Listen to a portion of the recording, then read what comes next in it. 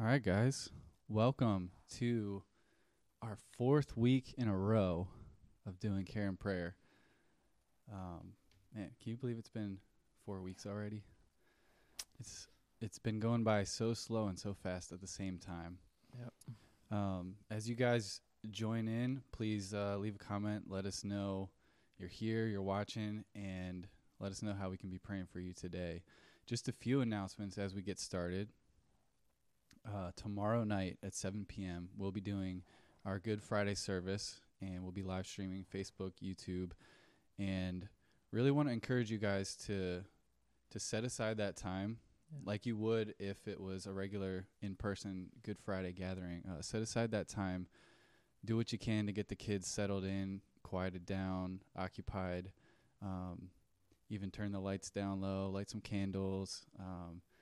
Really focus in on our time together, and especially as we consider Jesus' death and then on Sunday his resurrection. Just really want to encourage you guys to participate from your homes where you are with as much of your family as you can.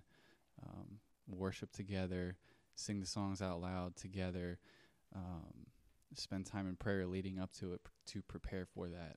But just really, we want you to be engaged in that time, even though we can't be together in person.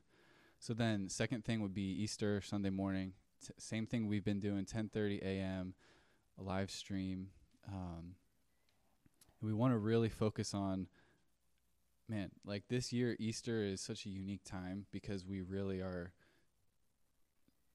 our need for the resurrection is so much more apparent during this current time. It's not that the resurrection has any more significance than it does any other time, but we just feel that need more right now. So we really want to celebrate that well, to really take joy and hope in the resurrection of Christ. And that'll be Sunday. Last thing then would be, we still have money in our COVID relief fund. So if you have been affected financially during the last 4 weeks by this whole thing, please let us know. I didn't put the link in there today, but I can post it afterwards. We'll have that link if you want to submit a form to request benevolence assistance. And again, please let us know. We haven't had many requests, so we would love to be able to help, and we want to prioritize those of you who are committed and engaged in our church, but we also want it, if everybody in our church is taken care of, then we want to extend that to those beyond the walls and beyond the membership of our church. But we want to see that put to use to bless people. So please let us know, and we would love to help you out with that. So as we jump into today, Dan, do you mind just taking a few minutes to go over the sermon from this past Sunday? Yeah, so kind of the subject that we're getting at today is the problem of evil, which gets very complicated. But the reason why we're jumping into that particular problem is, on one hand, because of the season that we're living in, where evil and brokenness and suffering is all too apparent. But then on Sunday, we also, from the book of Ruth, considered the providence of God and recognized that even with Ruth and Naomi and their time of suffering, they're coming from significant loss, seeing their husbands pass away. Reading through the lines, obviously Ruth is barren for 10 years in her marriage, unable to conceive. So they're coming back to God's land, to Bethlehem, and they are ruined in suffering. They are hurting through and through. And so just as many in this season are hurting, and it's a time of uncertainty, so it was for Ruth and Naomi. It was a time of uncertainty. There was plenty of suffering. And in those times, it's important that we think biblically, that we're just not seeing the circumstances perhaps for how we would interpret them, but what we would think biblically. And when we think biblically, the promise really from Scripture is that it not only grants us something of clarity, that God's Word is a lamp unto our feet. It gives us clarity for what steps we are to take next. But it also grants us comfort. So even the promise from Isaiah 26 is that you will keep him in perfect peace whose mind is stayed on you.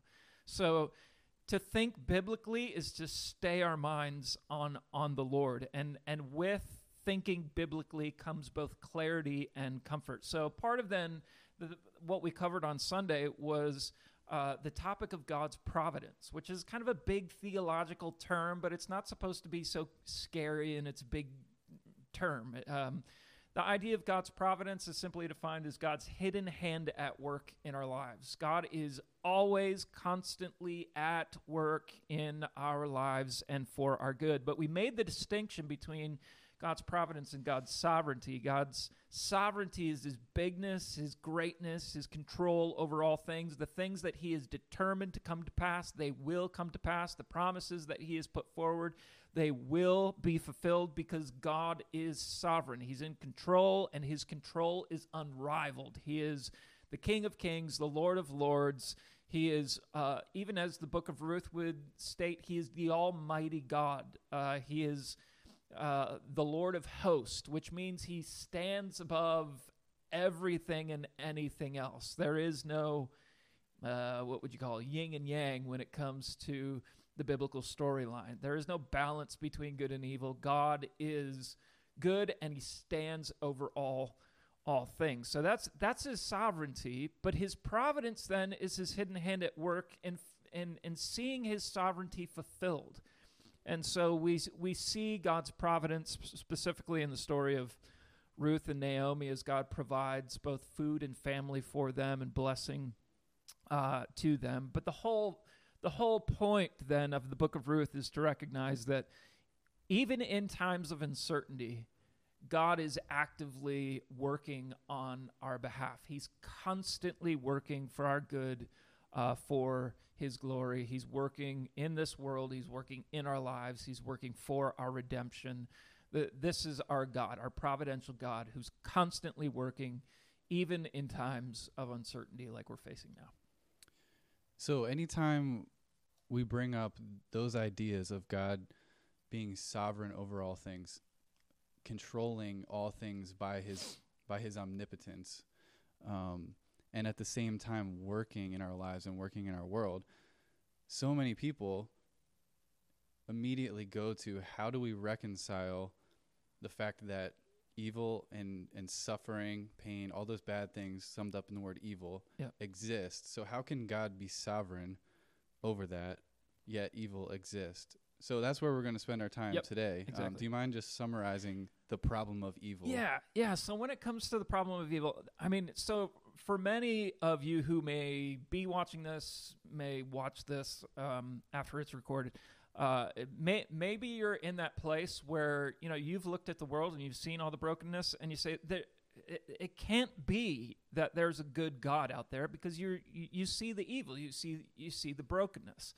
For some of you, you may have like kind of stayed away from the whole religion idea or the whole God idea because of that. And for many, they become atheists largely on the issue of the problem of evil. They see evil in the world and they say, well, there can't be a good, all-powerful God out there. And for many Christians, for those who have come to faith in Christ, this is a problem for us as well. This is a thing to wrestle through. It's not an easy topic to jump into or to consider. It is difficult. Why? Well, we don't have the thoughts of God. God's thoughts are higher than our thoughts, and so we can only see the perspective that we have, and the perspective that we have is one in which there's plenty of pain, there's plenty of tragedy, there's plenty of darkness and brokenness. And so the problem of evil is a problem really for all of us. But the problem can be summarized as like, if God states in his word that he is all good and all powerful, then how could evil exist? For either he's not all good, but maybe he's all powerful, or he's just not all that powerful to do anything about it, but maybe he is that good. You see the conundrum. It's seemingly a contradiction. Like if God was all good and all powerful, we would assume that he would eradicate evil. And the question then stands, why has it? Why do we face the coronavirus? Why do we face cancer? Why do we face stillbirths? Why do we face all the tragedies, abuse and oppression and injustice? Why do we face all of these things if our God declares within Scripture that he is both all good and all sovereign, in control of all things? So that's really the summary of what this topic is. And we have to be then careful because when it comes to our pain and when it comes to our suffering, it's one thing to just logically dice this issue apart and seemingly be very insensitive to the fact that there's healthcare workers who are struggling right now because they're working incredibly long hours and they're serving those who are on the precipice of facing life and death. And so and then even in our own sufferings, the abuse that we have experienced and the soul wounds that we carry, that this whole topic can just be in and of itself seemingly disconnected from the emotional weight. And so we want to be careful as we walk into this. We don't come to this topic just kind of superficial and just let's put a verse Band-Aid on all our wounds and just trust God and be okay with it. No, this is a real struggle and this is a real problem. So we have to be careful on just how we address these things. And even as we go through this, some of it's going to be, it's not going to hit on it's not going to satisfy the emotional kind of weight that you feel when it comes to the problem of evil.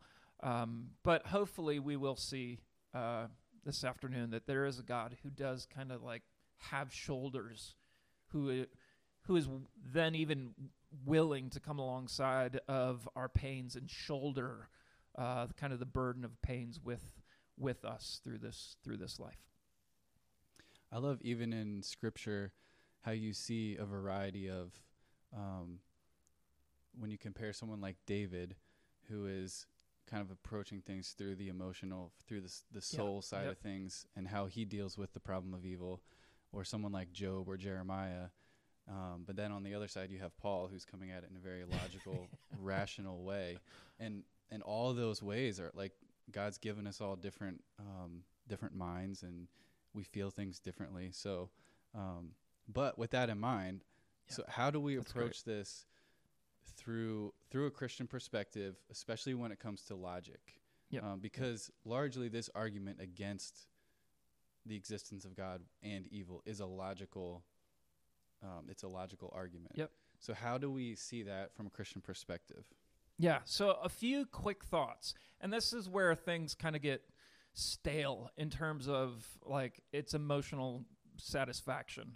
It doesn't necessarily satisfy the emotional pains that we feel, but nonetheless, it is important that in our day where so many have rejected the biblical God because of this problem of evil, it's important that we would at least kind of come to the turf of logic and kind of work things out, at least in part.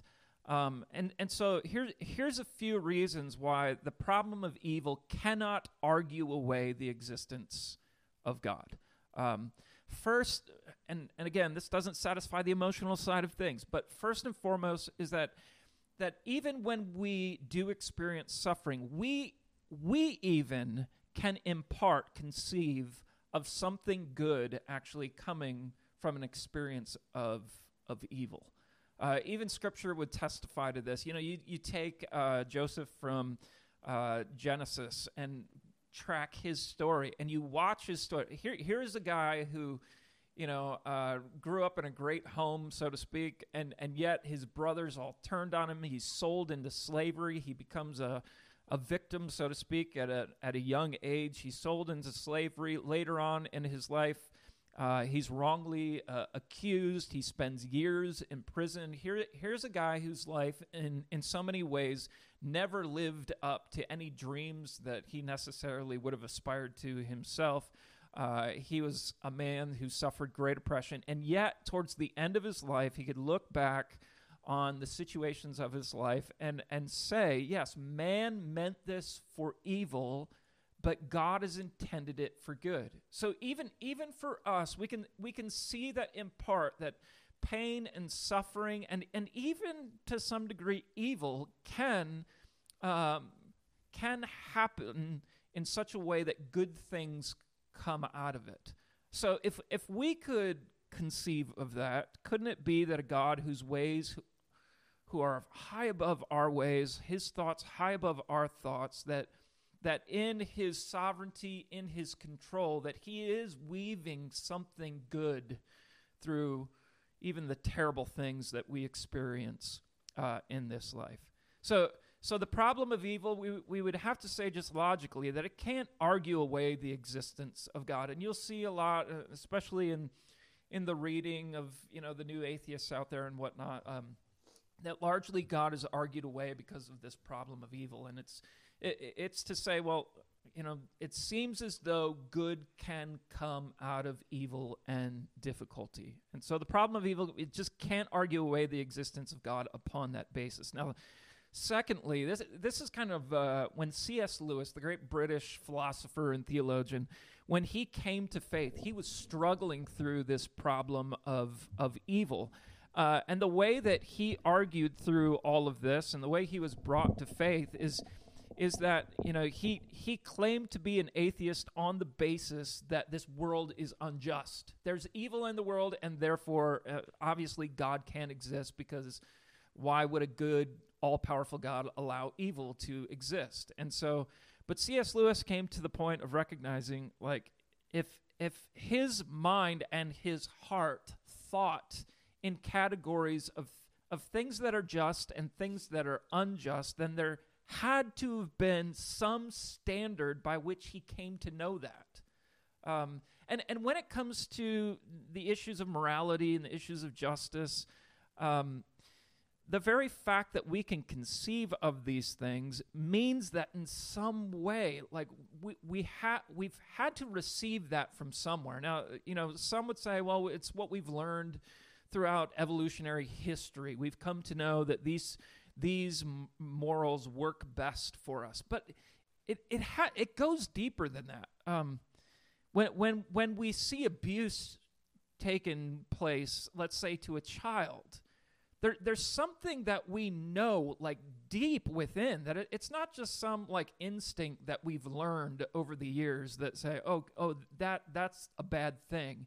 It's something that we feel kind of in our bones. We feel it in the depths of our heart. We know what darkness is, and it's not just instinctual. It's not something that's been learned. It's something that's planted deep within us, that we can see something that's terribly wrong and know that there's something dark there. There's something diabolical there.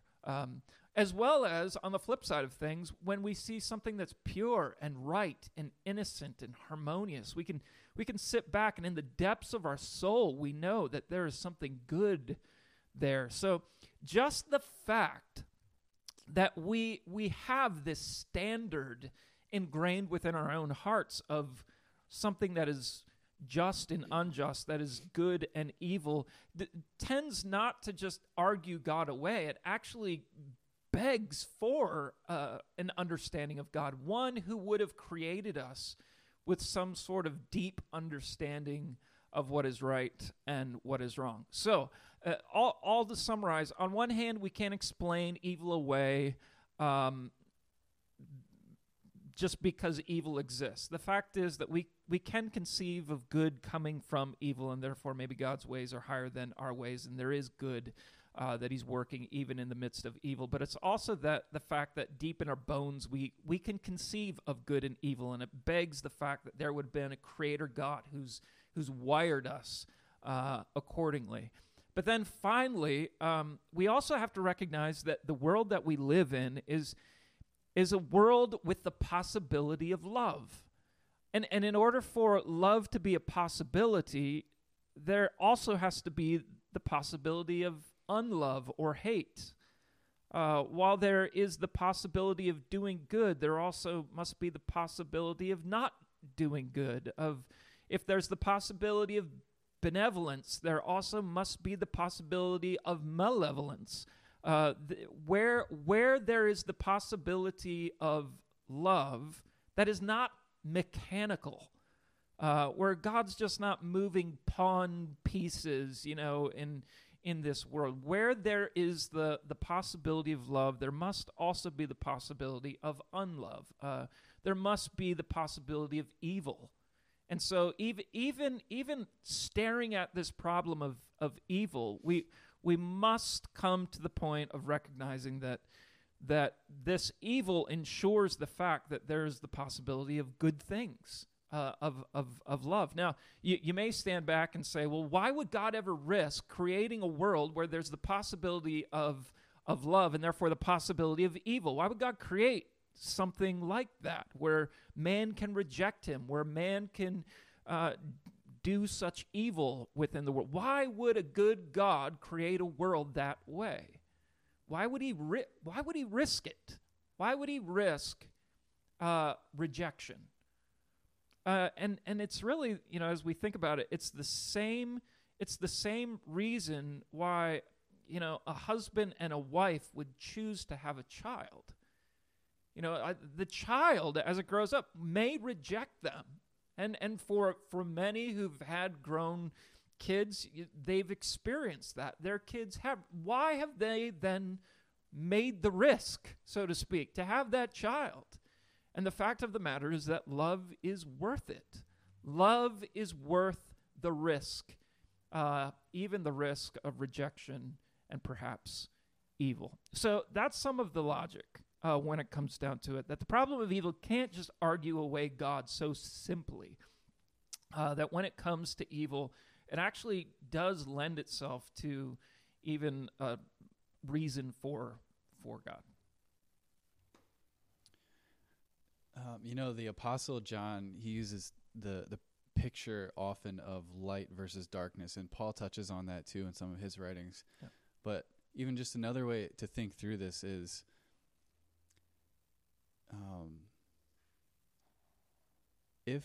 if you're surrounded by evil, to use the biblical metaphor, if you're surrounded by the darkness of evil, the only way that you can recognize the fact that it's evil is if there is some objective light exposing the fact that that is darkness and evil. And so the only way that we can look around us and even recognize that what's happening is evil and bad and wrong is because the very existence of God shows us that there's something other than what is currently happening around us that is good. So we can't even recognize evil for evil without the existence of something that's objectively good. Yep. Otherwise it would just be normal and it wouldn't be evil. Right. Just another thought that I had as you were speaking. But to go beyond logic, because none of us are perfectly logical. I wish that we all were, but unfortunately, none of us have it all figured out.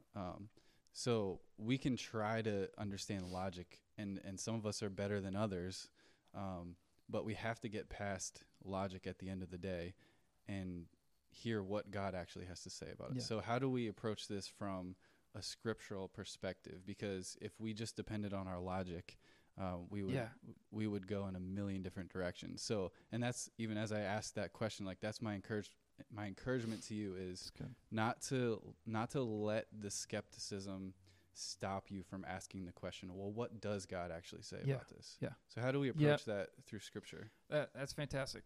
And to just kind of piggyback on that before jumping in, it is so important that we are careful not to be self-sufficient in our own intellect. That ultimately kind of logical arguments are never going to ultimately win the day when it comes down to it. And so it's important that, even as Jesus would say, as the Old Testament says, we can't live by bread alone. We can't live by all that we can kind of conjure up, and we need to live by the word of God. We need to look to see what he says. And even when we look to Scripture, when it comes to this problem of evil, we have to be straight. Like, we still don't have all the answers.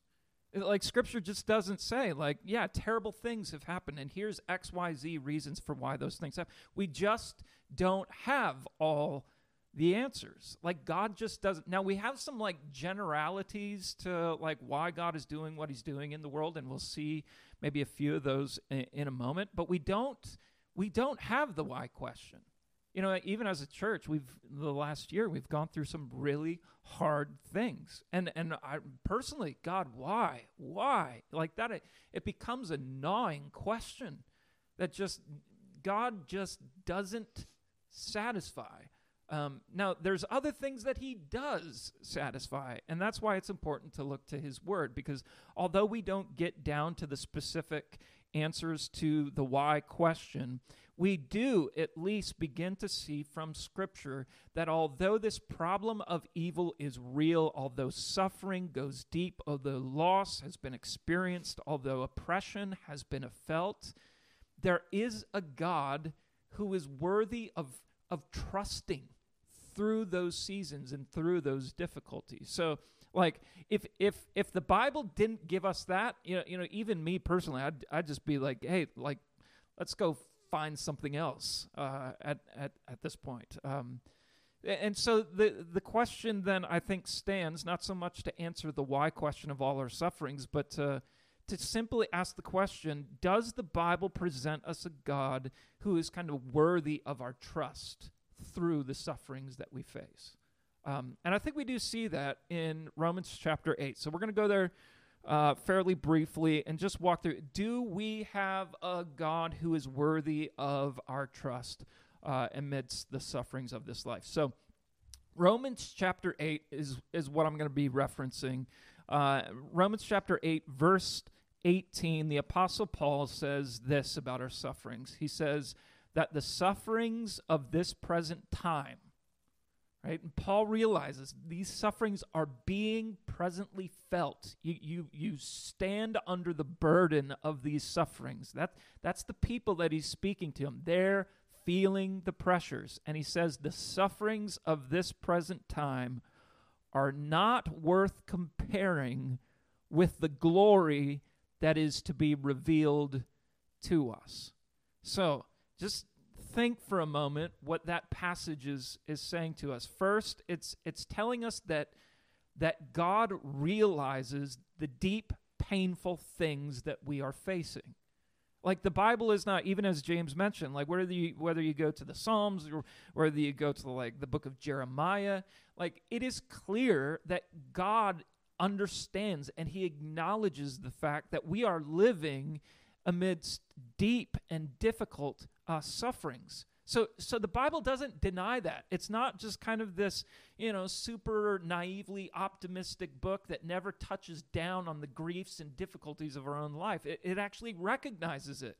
And so what is the Apostle Paul saying? Well, he's recognizing the fact that right now in this life we are suffering. But then he says something strange. He says, but the sufferings here now are not worth comparing with the glory that will be revealed. Now, that is a strange thing. And if you don't understand what he's saying, it's almost as if, like, he's saying, oh, well, just, like, get through your sufferings because eventually you're going to get to something better. Now, I don't know about you, but if that's what that text means, I got some serious problems. Like, God is not someone who stands back from our pains and sufferings and just says, hey, I'm gonna bring about something a little better for you. So just kind of hold on. Like, when it comes to our sufferings and our pains, I want to know that God's going to bring justice to each one of those sufferings and each one of those pains. I want to know that there is a God who is not just bringing me into something better, some utopia of an existence. I want to know that every millisecond of my suffering is going to be reconciled one day. That the injustices and every terrible thing that has happened to me, around me, will have some sense of justice one day. And so what we find then in this text is not that God is just saying, or that the Apostle Paul is just saying, well, just hang on because there's going to be this incomparable glory that will be eventually revealed. It's not just saying like, hey, one day things are going to get better. This idea of glory that will be revealed is a glory of perfect justice. Like the whole idea is that every millisecond of your suffering is going to be brought into a place of perfect justice, where you sit back and say, whoa, I couldn't have fathomed a better justice. For all of us, we desire justice. We want things to be made right. It's part of the way God's hardwired us. And this text is not just saying that one day, yeah, everything's going to get better. It's actually saying that one day all things are going to get better, and every justice will be brought to every injustice. This is like the promise throughout Scripture, that the God of this Bible promises again and again that there is no injustice that will be left unattended to, that he's going to bring perfect justice to every injustice. And we actually do see it referenced in Romans chapter 8, verse 19, where it talks about the sons of God. The sons of God, you may say, oh, that's just kind of a throwaway term. It's just Paul being nice about, referring to God's people as sons or children. But it's actually a term that's utilized that refers to those who will help serve God's governing purposes in the world.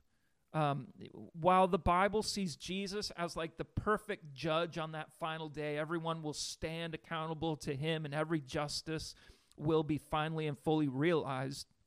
But it's also to recognize that these sons of God will rule and reign with Christ.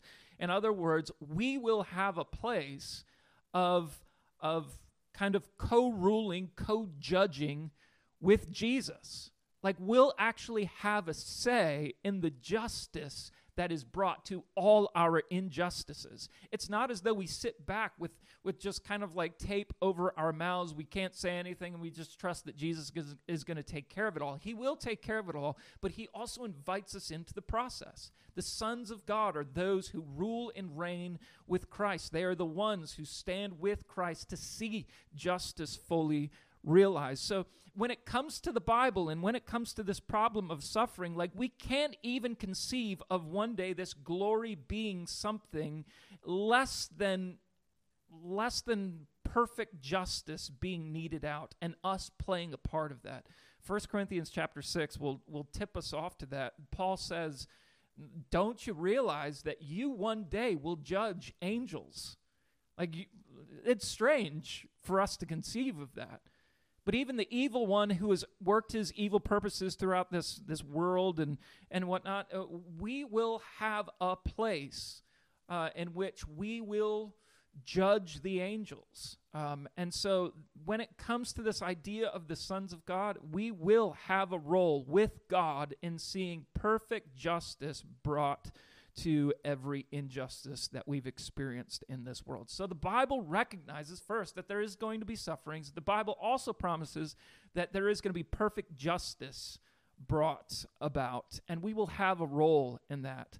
But what it also does in Romans chapter 8 is we see that this God of the Bible is one who is presently bringing an end to evil. And this is important that we recognize it. It may get a little heady, so we got to think that the God of the Bible is bringing an end to evil without bringing an end to us.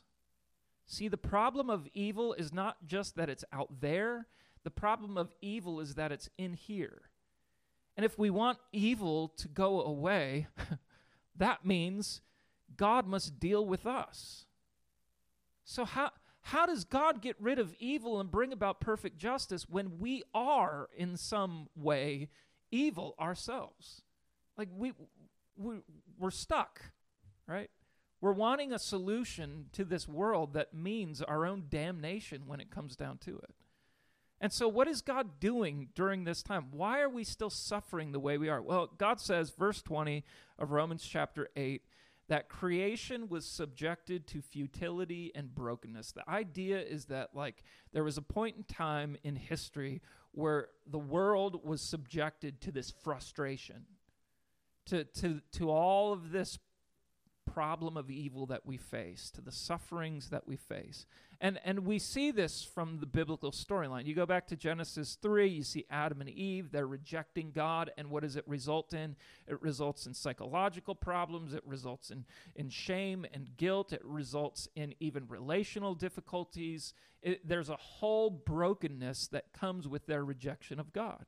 So creation was subjected to futility. We see it a little further on, Genesis chapter 6. It's just another dimension of man's fall, where then demonically inspired warrior kings then start oppressing people systematically.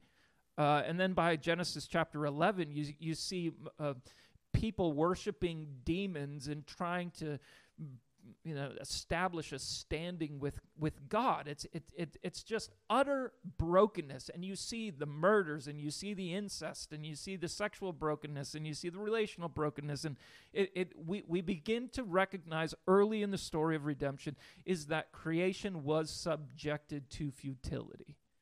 And who played the role in doing that? Well, man did.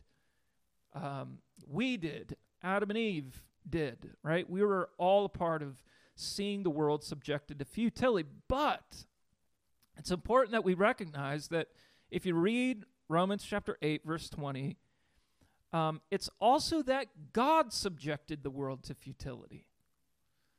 And you may say, well, that's not right. Why would God be holding the world in this place of futility? Why would he be suspending this world in this condition of evil? Well, in verse 20, it says that God has left this world in this place of frustration and suffering.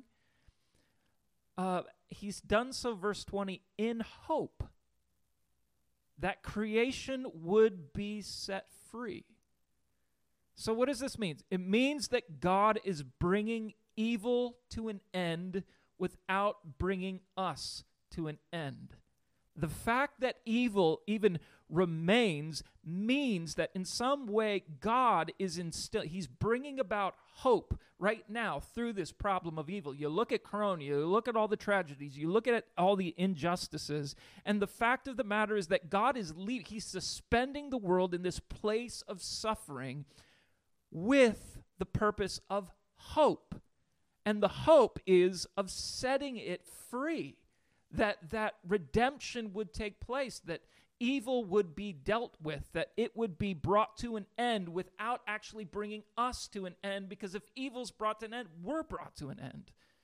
And so really what this idea is that God is actively bringing about salvation. He's actively bringing about hope. He's actively bringing about redemption for all those who've suffered with this problem of pain, this problem of evil. Evil will be done away with when God's work of salvation is finished. That's the idea of Scripture. Right now, evil exists because God is at work saving and redeeming and changing people. We face all kinds of brokenness in this existence because God is still actively saving people to himself. He is redeeming us. And how has he redeemed us, right? If he's gonna allow evil to continue, he must be a God then who provides for us a wonderful redemption, a wonderful rescue from this evil. And he has begun that process. So even in chapter 8, verse 31, we see a reference to Jesus Christ, who is the one who came and died for us, and more than that, who was raised for us. Why did Jesus come? He came so that he would undo sin within us without undoing us, that he would end sin in us without ending us. That's why Jesus came. So here we have this God in the Bible who does hold the world in this place of of brokenness, but he does so with the hope of actually rescuing us. And he's not a God who's standing back, as agnostics may think, that he's just kind of standing back and allowing the laws of nature to grind themselves out, and we just suffer in all the tragedies and cruelties of this world. No, he actually came into the world himself. So he's a God who not only recognizes our suffering, but has stepped into our sufferings. Jesus came, Jesus lived, Jesus died, and as we'll celebrate on Sunday, Jesus rose again. And why did he do all of that? Well, he did that so that he might atone for our own sins, that he might deal with the problem that is evil within us. So he has not only told us that he realizes that we're in suffering, but he has actually entered that suffering to rescue us from it. So even verse 37 of Romans 8, Jesus came so that we might be more than conquerors. Now, even that term recognizes that there's something that stands against us. There's evil that prevails without, and in some ways still within. And yet, it's verse 37, that we are more than conquerors in Christ, and that nothing, even in this world of evil, even with latent sin still within this man, there's nothing that's going to separate me from the redeeming love of Jesus. Jesus is going to have me at every moment of my existence here on this planet. With the pains and the sufferings that surround me, he calls me more than a conqueror, and he says there's nothing you can do, there's nothing others that can do, there's nothing that principalities can do and angels can do, there's nothing that distance can do, there's nothing that can undo me from his love. So, again, think about this. If God is going to allow evil, he better be a God who's worthy of our trust. He better be a God who recognizes that we live in this problem of evil. He better be a God then who even as this text is saying, he's entering the brokenness himself. He's coming and suffering himself in the person of Jesus. And he's establishing for us this unending, ever-prevailing, conquering love. So he's a God who realizes our suffering and enters our suffering and demonstrates a love to us even through our sufferings. Now, the other thing that you can't help but pick up through Romans chapter 8 is the fact that God not only realizes all that and helps us and has stepped into our brokenness, but he's also a God who actively is helping us in the midst of our sufferings. So on one hand, verse 29, the Holy Spirit intercedes on our behalf. He gives us words that we don't have. When our pain is too much and we don't even have the words to say, we only have tears, we only have groans. Well, the Holy Spirit is the one who's interceding on our behalf. That means on one hand, he's helping us personally, but he's also taking all the prayers and all the groans and all the wordless, cries. He takes all of those to the Father's and he puts words to them. Right? So he's a God who helps us. He's a God who intercedes for us. In verse 34, we also see that Jesus himself is interceding for us. In other words, he's a God who sees our pain. He knows our pain. He's not indifferent. He's not just saying, hold on, things are going to eventually get better.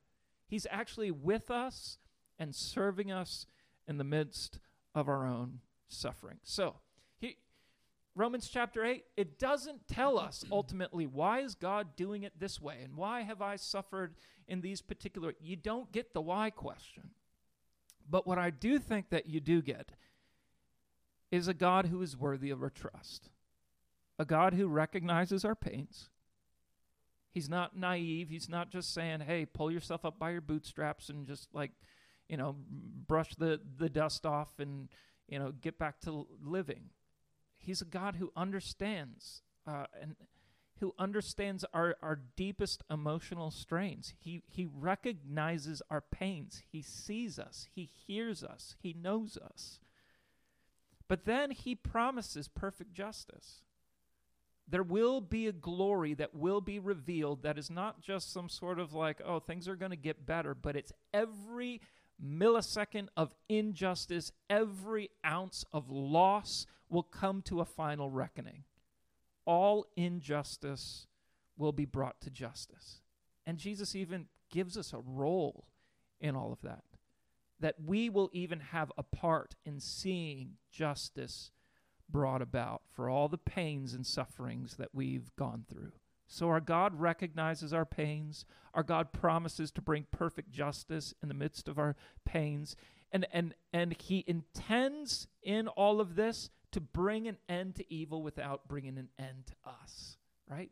He comes to us. He enters our sufferings. Now he knows something of our sufferings, and he's seeking to work redemption through it all. And he promises ultimately through this process to help us through our pains. He's interceding for us. He's caring for us. He's with us in the pain. So, folks, like, again, there's nothing that is ultimately going to give you A, B, C reasons for the pains, the specific pains that you've suffered. We're not God. We don't see all those things. But what we do have is a God who's worthy of our trust. He is worthy of our trust even through our deepest and darkest pains that we suffer. Any thoughts? Yeah, I wanted to go back to the point that you made that our redemption from suffering and from evil isn't just getting something better than currently. And it brought to my mind the story of Erin Brockovich, where, I don't know if you've seen that movie, but she's going around this city trying to get people who have been affected by this chemical contamination to join into her lawsuit to bring justice against this large company. And people are expressing to her, like, I don't want to go through this because whatever money you might win in this lawsuit isn't going to bring back the loved one that I lost as a result of it. And so when you think about our redemption from suffering through that lens of, like, if this was a lawsuit, God isn't just giving us a large payout of money to, or, you know, not necessarily money, but he's not just giving us something to make us feel better to be able to cope with what we've lost. Right. And to go to Romans 3, he's not only just, he's the justifier. He's the judge and the one, Jesus, who took on that punishment. Yep. He took on, all of that guilt that was due to every single person who has committed evil and injustice. And he took that upon his shoulders to make justice. Yep. And so our redemption from suffering isn't just that large payout. It's not that class act lawsuit where we get some money to help us feel better. It's not like heaven is just this thing that's going to make us feel better. But to go back to all those points that you made, like, he is bringing about justice. And when you really, like, dwell on that and consider the depths of his justice, it's just astounding. Right. Yep. That's good. And it just brings to mind, if there are any of you who are watching this who you say, like, the problem of evil, the fact that we suffer in the ways, has kept me away from God in some ways.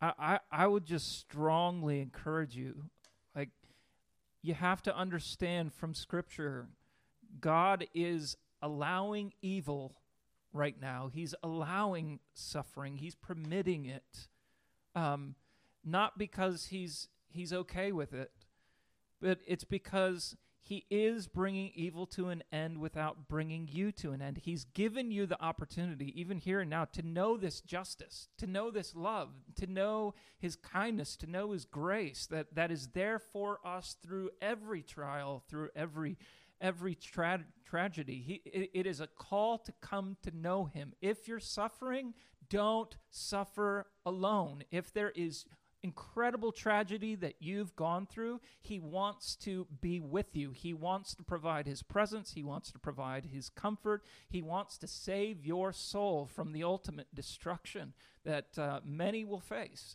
And so turn to him, like consider him. I know for many of us and the sufferings that we've gone through, it's hard. It's just hard to consider God, one who is all good and all powerful through this problem of evil that we all face. But know this, he is bringing an end to evil without bringing an end to you, should you trust in Jesus, should you trust in what Jesus has done for you. So I'd encourage you to trust in the Lord. Even the passage comes to mind. There's a text in Luke chapter 13 where several folks, gather around Jesus, and they ask Jesus why such evil has been experienced in the world. So there was a governor who did all these terrible things to the temple, and then there was also this tower that seemingly accidentally fell on a bunch of people and killed several people, and they come to Jesus with the question of evil. Why does suffering happen?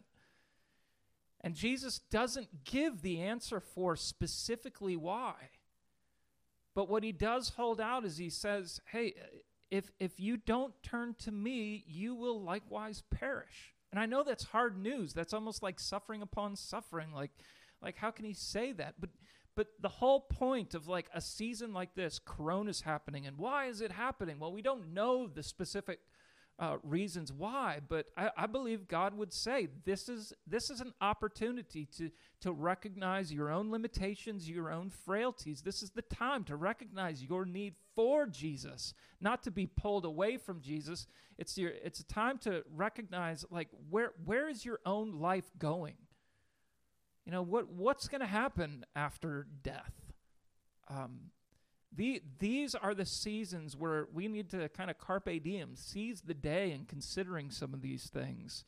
And Jesus would say, like, these are the kind of things that should direct you to him. He is a God who is worthy of our trust. He is not one, ambivalent to evil and suffering in the world. He's the one who recognizes it, has stepped into it himself, has suffered great abuse. And, it's not as though Jesus just kind of like was so, powerful to just kind of get through all those sufferings without any emotional pains or burdens. He suffered it all like we would. And as one, he has overcome what we never could, and that is the satisfaction of the penalty of our sin and also then overcoming death itself. This is what Jesus has done for us. And he says, with scarred hands, he says, come to me, all you who are weary and heavy laden, and I'll give you rest. So I'd encourage you, don't pull away from Jesus during these seasons. Explore him. God promises those who seek him will find him if they seek him with all their hearts. So folks, get after Jesus during this season. I just strongly encourage you in that direction. Yeah, if you guys have any specific things you want us to pray for, go ahead and comment that now. We're going to transition into just a time of prayer, and I would encourage you guys to stop where you are and to really press into prayer with us as we pray. So we're going to be praying for just two categories: people who are not believers or followers of Jesus, who are kind of stuck in that skepticism because of the pain and the suffering they may have experienced. And then on the flip side, those who are following Jesus, yet they've experienced pain and they're discouraged in it. So we're going to jump right into prayer unless you have any last thoughts to add before.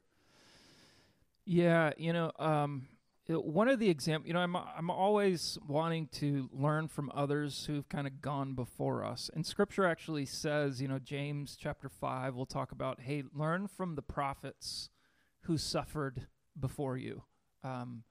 That there are many, whether it's the prophets of the Bible or whether it's other Christians who've gone through great struggles and turmoil. It's to say, like, learn from them, read biographies, get to know those who have gone before us.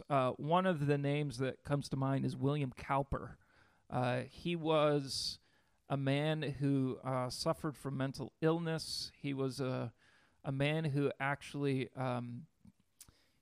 attempted suicide multiple times, was thrown in an insane asylum, back in the day. And it was in an insane asylum that he actually came to faith. And he talks about a certain passage, I believe it was John 11, that speaks of Jesus' resurrection, right? The hope of resurrection, that one day, like all these pains and all this turmoil and all these emotional difficulties and mental difficulties will be done away with through Jesus. And so even for William Cowper, it was, he gets saved in an insane asylum and then is taken out of the insane asylum as a believer in Jesus, but then continues to suffer. I mean, tragedy after tragedy, just difficulty after difficulty. He was actually then sent to Isaac Newton's parish. Isaac Newton was known for being, radically saved as well from some of the involvement in the slave trade and whatnot. But he was sent out to Isaac Newton's parish and to be tended to, because he had so much anxiety and so much kind of just mental stress that he carried. And so one of the things that they did to kind of remedy some of the stresses and anxieties and kind of the mental illness that they faced was to write songs together. 1 Thessalonians 5 says that in all things we are to rejoice and be thankful. And so it was really their way of just continuing to keep worship before them, to continue to keep perspective on who their God is. And some of the most beautiful hymns came out of that season of those two getting together and writing songs. William Cowper, I'm just going to read this song real quick, and then we'll jump into prayer. But he writes this song, God moves in a mysterious way, his wonders to perform. He plants his footsteps in the seas, and he rides upon the storm. You should see Jesus as he's walking upon the waves. Jesus, the symbol of Jesus standing over the chaos that we all experience. Cowper says, deep in unfathomable minds of never-failing skill, God treasures up his bright designs and works his sovereign will. So God, the idea is that God is working in incredible ways, in ways beyond our own imagination. God is working in amazing ways, even through pain. And so Cowper says, ye fearful saints, fresh courage take. The clouds you so much dread are big with mercy and shall break in blessing on your head. He's saying the clouds may be dark, but they're going to open with lavish blessing upon you because God is in it all, right? So he says, judge not the Lord by feeble sense. Don't just put God on trial every time something happens. Judge not the Lord by feeble sense, but trust him for his grace. For behind a frowning providence, he hides a smiling face. You may look at your circumstances right now and say, man, God's not being good to me. You may see, so to speak, his frowning providence. But as Cowper even says from his own experience, it's behind that frowning providence that he hides a smiling face. And he finishes by saying, God's purposes will ripen fast, unfolding every hour. The bud may have a bitter taste, but sweet will be the flower. Blind unbelief is sure to err. Like, we don't want to just blindly believe in things. It's sure to err and scan his work in vain. God is his own interpreter, and he will make it plain. In other words, the why question will one day be answered. We will see it. And even for a man who suffered greatly, mental illness, stresses, even attempted suicides and whatnot, here's a guy who, even through all of that, could say, all right, I don't get the answer for why I'm suffering in the way I do, but I'm going to trust that, even God's frowning providence, there's a smiling face behind that, even for the trials and tragedy. One day, bitter may be the bud, but one day sweet will be the flower, that we will see the why questions answered when we do see Christ face to face. So take hope. Take hope in the examples of others. Would you guys pray with us? Lord Jesus, we come before you this afternoon just surrounded by the existence of evil, surrounded by the pain of loss and suffering and injustice. And so, Lord, we come before you asking for your help. Yeah. We come before you asking for understanding as much as we can. But Lord, we also come before you to ask for an outpouring of people coming to faith in you, Jesus, as they begin to understand, they begin to see by your Spirit's enlightening work in their hearts that you are a God who's aware and loving and present and in control despite evil. Yeah. And it doesn't make you any less God. It doesn't make you any less good. Lord, that's our prayer this morning, that people, this afternoon, that people would come to faith in you and understand who you are, God. Yeah. And I pray for every individual who hears this prayer, who doesn't know you yet, Jesus. I'm lifting them up before you, your child that you've created in your image, your beautiful child who you've designed to do good in this world, but even more than this world, you've designed them for eternity with you. You've designed them to live forever. Lord, you say that you don't delight in the death of anyone. And so you call us to turn to you and to live. You call us to turn to our Creator, our loving, just God, for life. And Jesus, that's you. You're the one who came and you took on our suffering. You took on our weakness to make justice, to make peace for us before the Father. As we are all ones who have gone our own way, we're ones who have failed time and again. We've committed injustice upon others. Yet, Jesus, you came to save us because you're not willing that any should perish. And so my prayer for each individual who doesn't know you yet, who hears this, Lord, is that they would lay down skepticism and doubt and fear and even an anger towards God. Lord, would they lay that down? Spirit, would you open up the eyes of their heart so that they might understand your goodness and your love for them? That they might understand, Jesus, that you're the one who came to seek and to save the lost, and how lost we really are. We don't even understand the depths of our condition in our lostness. Lord, we're not even aware that we're lost many times. But you came to seek us out and to bring us out of that condition. And so, Lord, would you comfort those who don't know you yet by showing yourself to them, helping them to understand and to trust in you. Lord, give them the gift of faith. Spirit of God, would you give them the new birth that you bring, the regeneration that you bring. Revive hearts, Lord. Give them a heart of flesh and not a heart of stone. And Lord, draw us to you. Draw each individual who has not yet humbled themselves before you. Lord, would you draw them to yourself? And again, just reveal to them your grace and your love and your mercy, despite all the evil around us, Lord. In Jesus' name. God, we are so grateful. It would have been perfectly right for you that as soon as sin entered the world, that you would have folded up your creation and been done with us. God, but you have subjected the world to this frustration with hope to see many saved.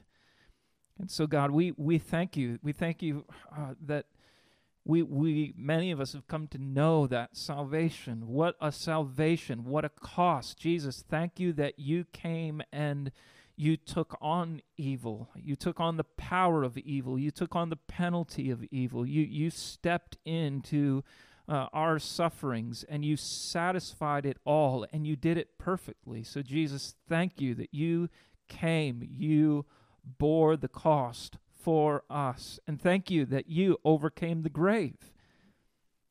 God, thank you that the grave is something that no longer has teeth. It is toothless. It has no ultimate power. And yet, yes, while we suffer the loss of many friends, family, and while that is painful, God, thank you that you have overcome the grave. That it, for all those in you, it is not death to die. And so thank you for that hope that we can have while we mourn and while we cry and while we miss them deeply. Jesus, thank you that you stand with us in our pain, and you tend to us in our pain, and you tend to us even in our questions. And yet you establish for us a sure and steadfast hope that is unwavering. For you are alive and you reign. We know it. We know it. Not just because a book tells us, although that's important, but we know it because we've experienced you. We've known relationship with you. We've felt your love. We've known your presence. We've seen your miracles. And so, Jesus, thank you that you're alive and well, and you're alive and well to tend to your people, giving us great hope even through deep, deep sorrows. So, Jesus, we honor you. We honor you. And God, I pray that you would tend to every ear that is hearing who already has trusted in you but has faced such difficulties in their life that they perhaps would kind of remain kind of distant from you, or just always seeing perhaps the shame that has been brought about in their life because of the evil that they've experienced or encountered. God, where the evil one has stepped in and has kind of confused perspective on who you are and what you've done. Oh, Spirit of God, I pray that you would move powerfully. I pray that you would protect them. I pray that you would undo the bondage of shame that many find themselves chained to, where they remember the past again and again and again. Oh God, redeem the past. Take the wounds, take the injustice, and redeem them. May all the things of the past become just trophies of your grace, that you've overcome our woundedness.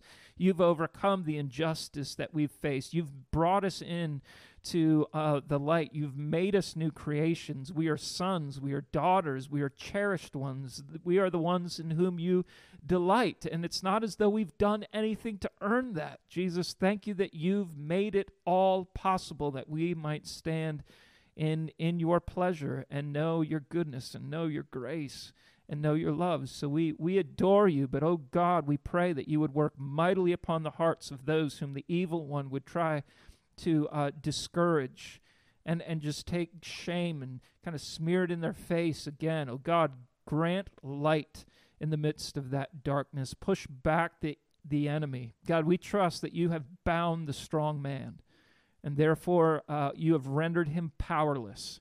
For any who are in Christ, they have every authority to stand up against those thoughts and every reason to see you bring about good from very difficult situations. So we trust you. We trust you, Lord. And God, I do pray again for the Estrada family. We all miss Steve. God, I thank you even in the last couple days that there has been just unique reminders as I've walked around the building, as we've been doing projects. Thank you that there are constant reminders of the work he was busy about doing before you brought him home. Thank you for the heart of compassion that you placed in him, such that we might encounter something of you through him. What blessing you brought to us through Steve. God, and we thank you that you have him. Thank you that you have him and he stands with you. And God, in your purposes, you found it right to bring him home. We don't get that, and to be straight, we don't like that. But we trust you. We trust your purposes. And, oh God, we pray that you would tend to our hearts, tend to the Estrada family, especially as the 18th rolls around. We pray that you would surround them.